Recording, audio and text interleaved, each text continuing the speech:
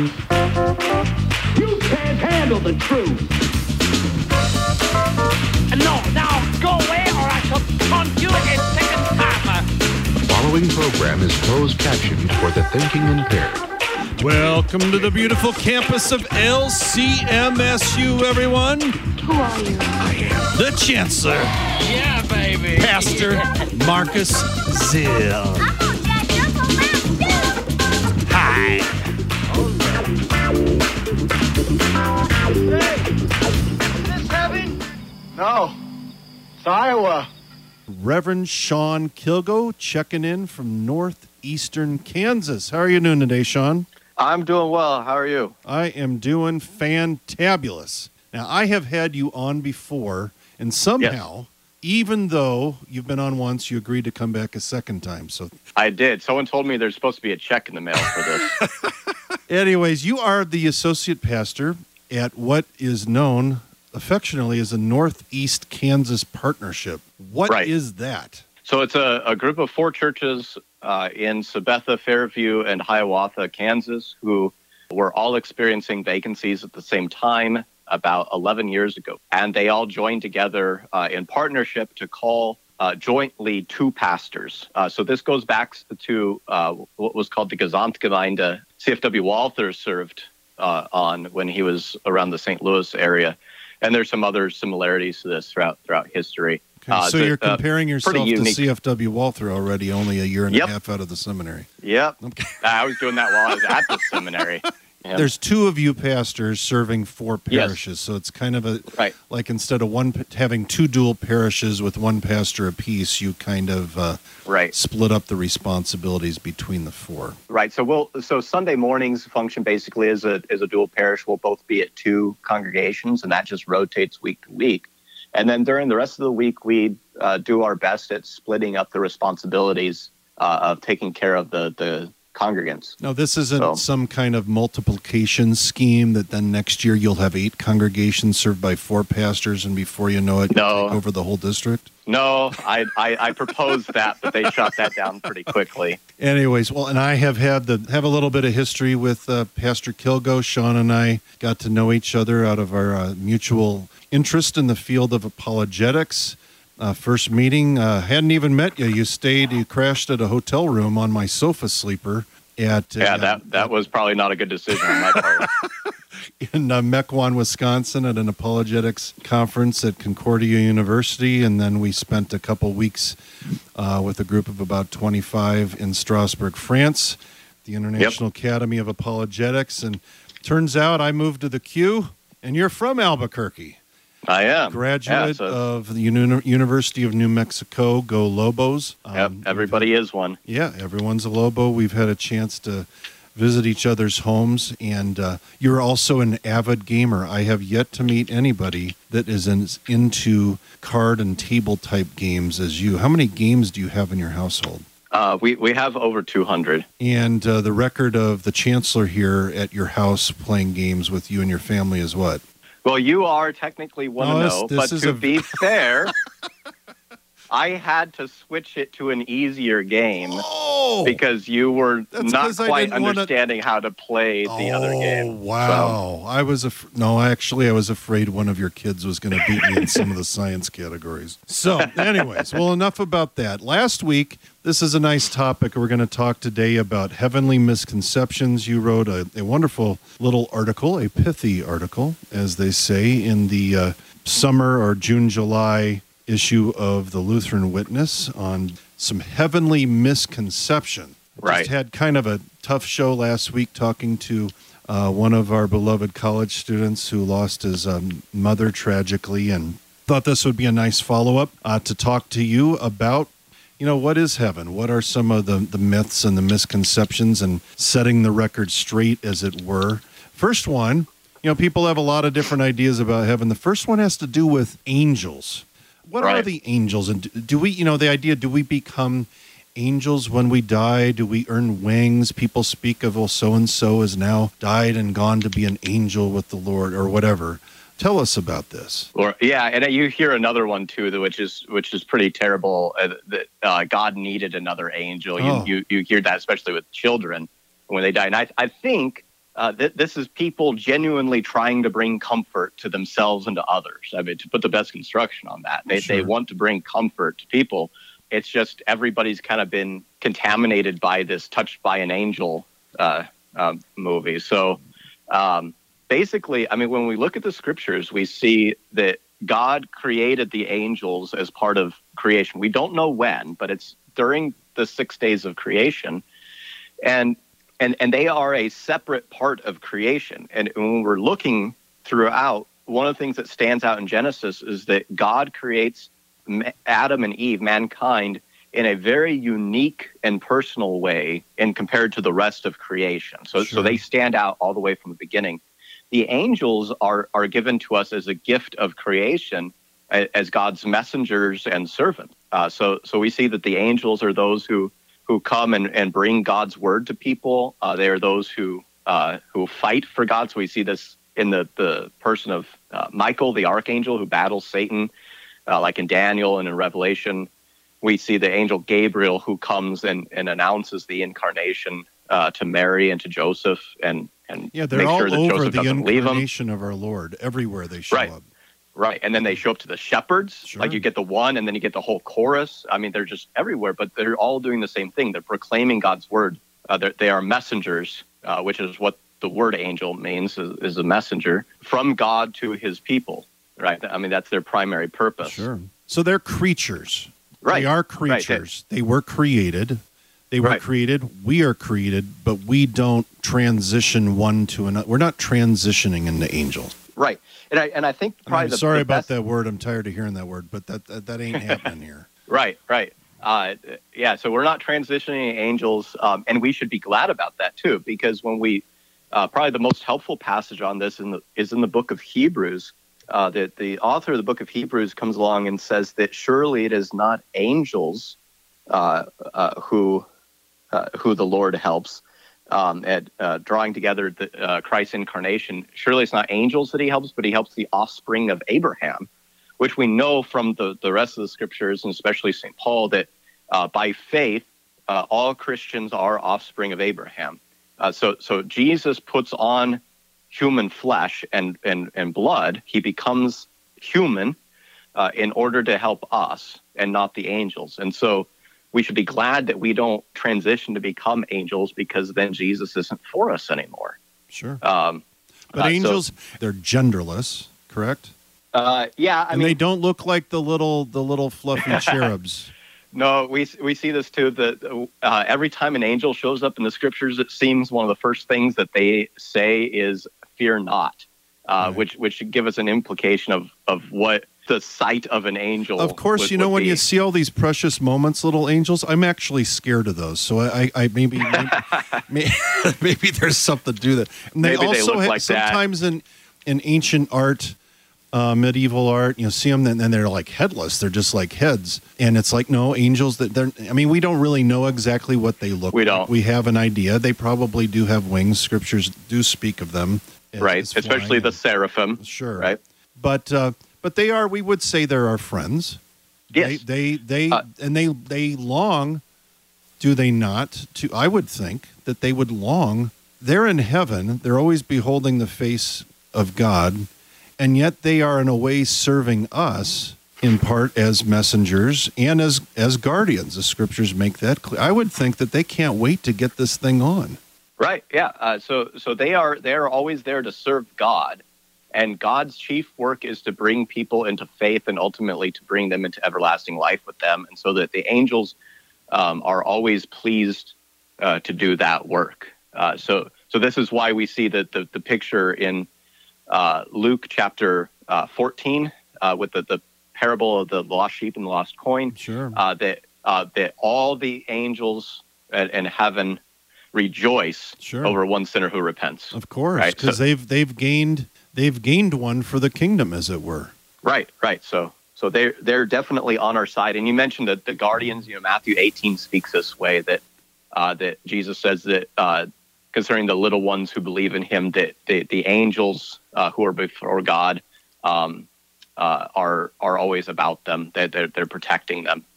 So God certainly sends the angels to protect us as well. We can speak that way that, God's angels were with me when I was driving along and I had a near collision and didn't collide.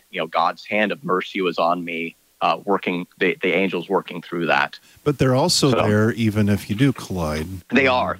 And I think this is, we have the parable of the rich man and Lazarus that Jesus gives us, where he says that when Lazarus dies, that the angels carry him up into heaven. And we have this depicted for us in the great comforting hymn, Lord, Thee I Love with All My Heart. Sure. In the third stanza, it says, Lord, let at last thine angels come to Abram's bosom, bear me home that I may die unfearing. And that's a picture of angels, though, in beautiful artistic value and depiction of literally carrying us to Abram's bosom, which is in essence kind of symbolism of taking us to the Father.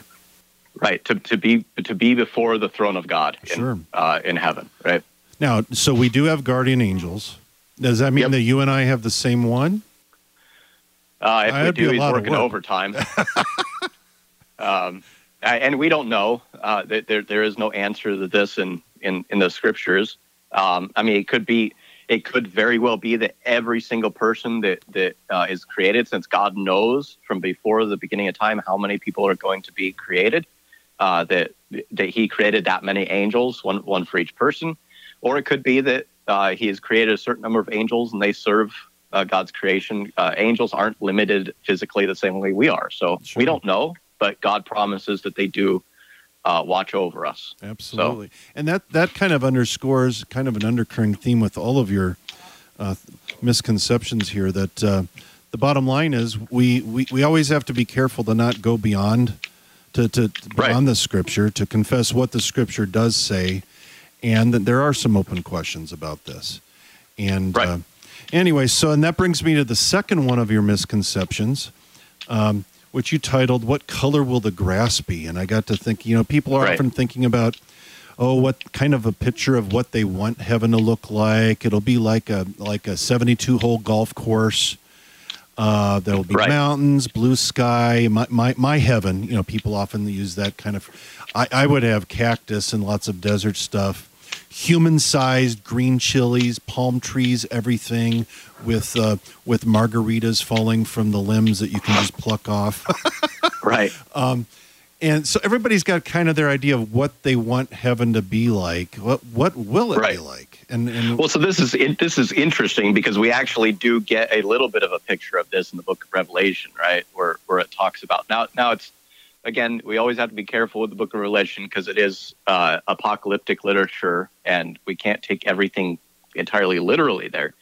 But we do get some pictures of what it's going to look like. That there's, you have the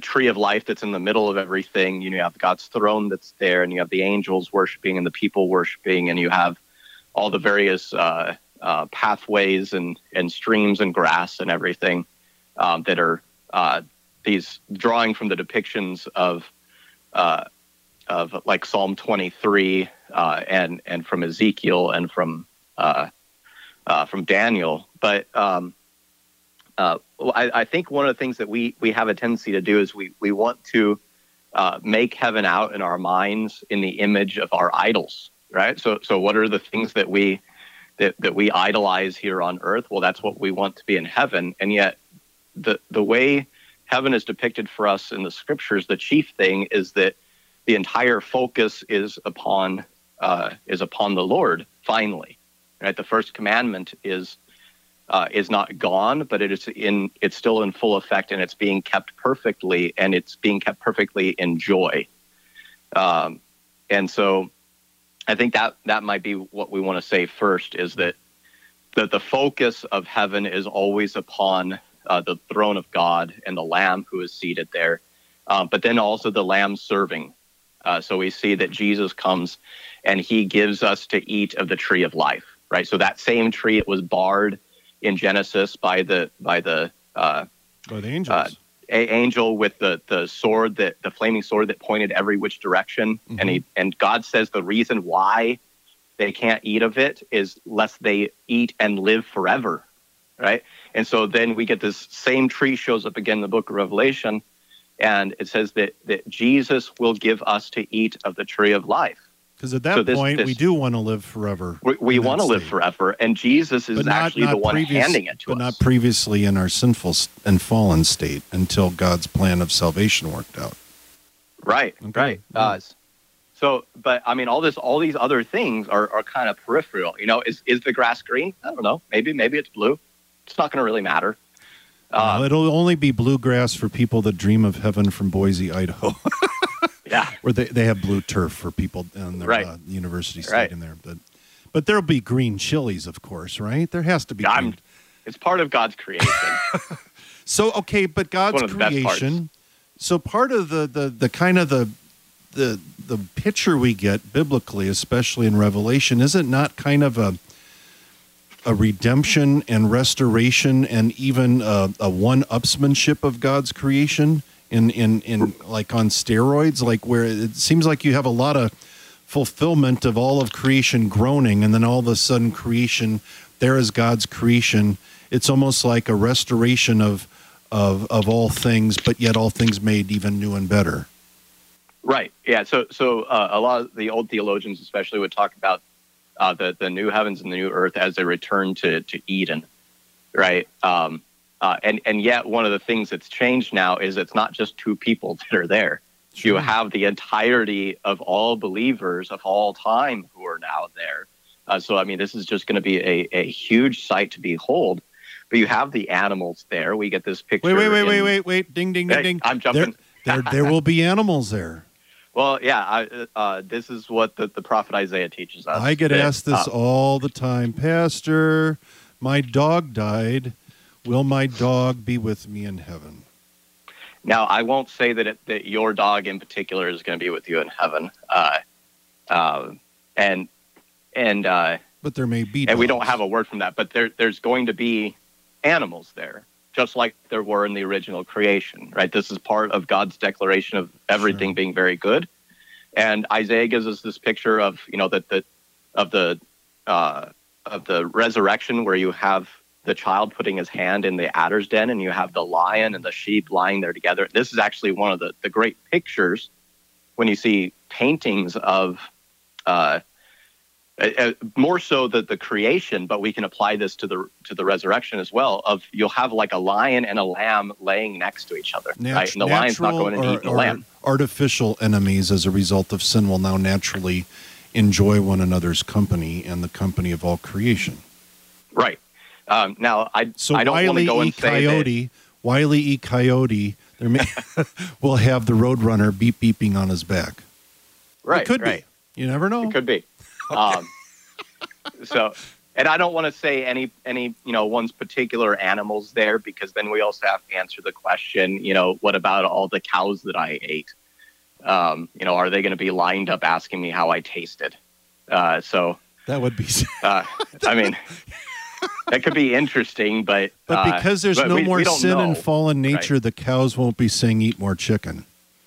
Right, like in the Chick-fil-A commercials. But yeah, the I think Chick-fil-A cows. This all kind of hammers home the idea that we make comparisons to what we know, right?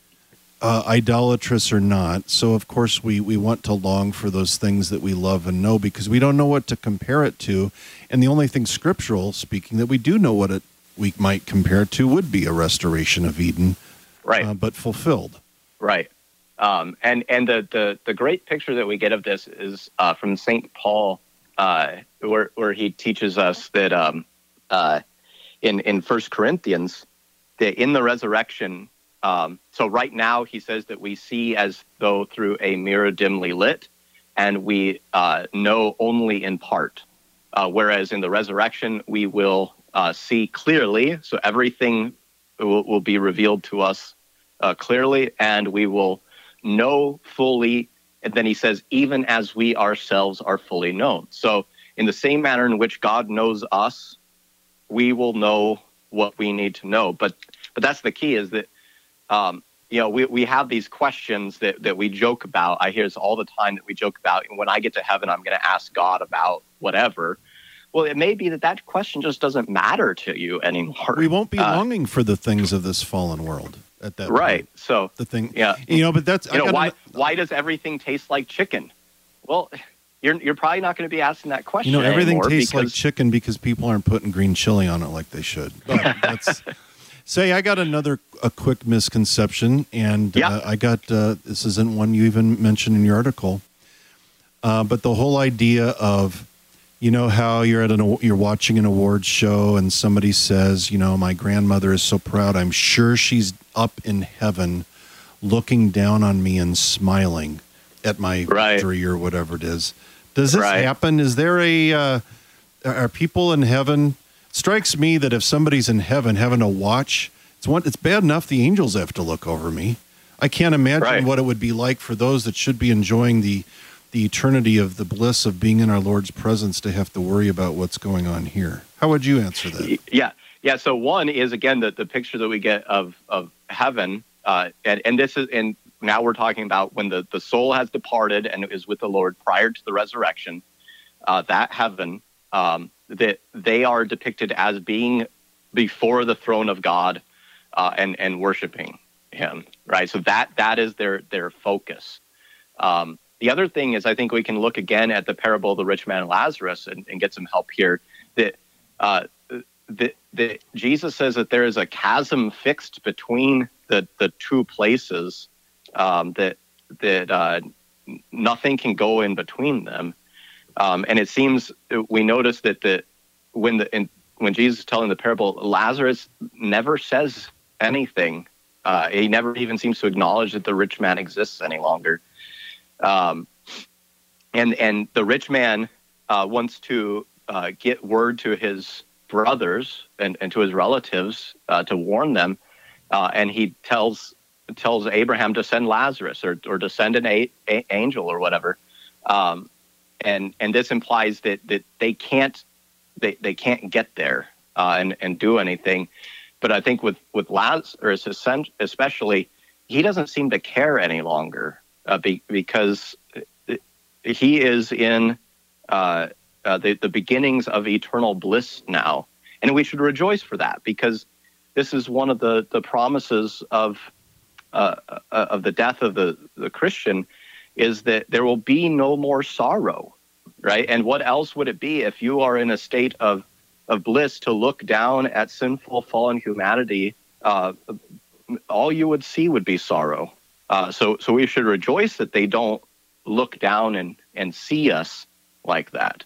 But we can also rejoice. I think the well-meaningness of that sentiment is that there's going to be this connection isn't severed, right? They're not gone forever. So I think what we should kind of turn this around to when people want to say this is, well, that's not the way the scriptures speak. But when you die, you will go to be in the same place before the throne of the Lord as them. And in the resurrection, your bodies will both be raised imperishable and immortal together. This is the picture in the book of Job, where he's going to receive back all of his children in the resurrection. Job's great on all this stuff, but this is one of the fantastic things, that he gets double back at the end. 10 children, and the thing that kind of gets missed if you don't read it really carefully is that it seems to be 10 new children, and that the 10 children who died are going to be given back to him in the resurrection. So he does have 20 children. It's just 10 are waiting for him on the other side of the resurrection. So, well, that is awesome. I actually wish we had a lot more we could have covered here, but we are out of time. And, of course, it goes without saying, this is, for college students out there, especially those that are listening in the middle of finals. What do you think this all says about, in 30 seconds or so, about the perspective that they should take to their studies and the things, we all obsess over work and what we have to do for a career and making money. And in reality, this really kind of puts things in perspective in terms of those things that really matter. Well, I think the main thing is that what matters is where we're going to be for eternity, and what the scriptures have to say about that, and that we would want the Lord to be able to say of us what he says of the saints in Psalm 116, that precious in the sight of the Lord is the death of his saints. We want the Lord to look at our own death in the death of our loved ones as being precious, because that means we get to go and be with him for eternity without any barriers of sin any longer. Thank you for joining us, Sean thanks for having me. all the way from northeastern Kansas, and have a blessed rest of Adventide and Christmas. Hey, is this heaven? Well, that's all the time we have here in the Student Union today, folks. LCMSU.org, college students, college is tough. You need Jesus, we'll help. You've been listening to The Student Union, produced by the Lutheran Church Missouri Synod Office of National Mission, in cooperation with Worldwide KFUO, the official broadcast ministry of the LCMS. Your support is vital for this program to continue. To learn about giving opportunities, call Mary at 314-996-1518. You can make a gift safe, secure, and easily online at kfuo.org. Thank you for listening and supporting the Student Union.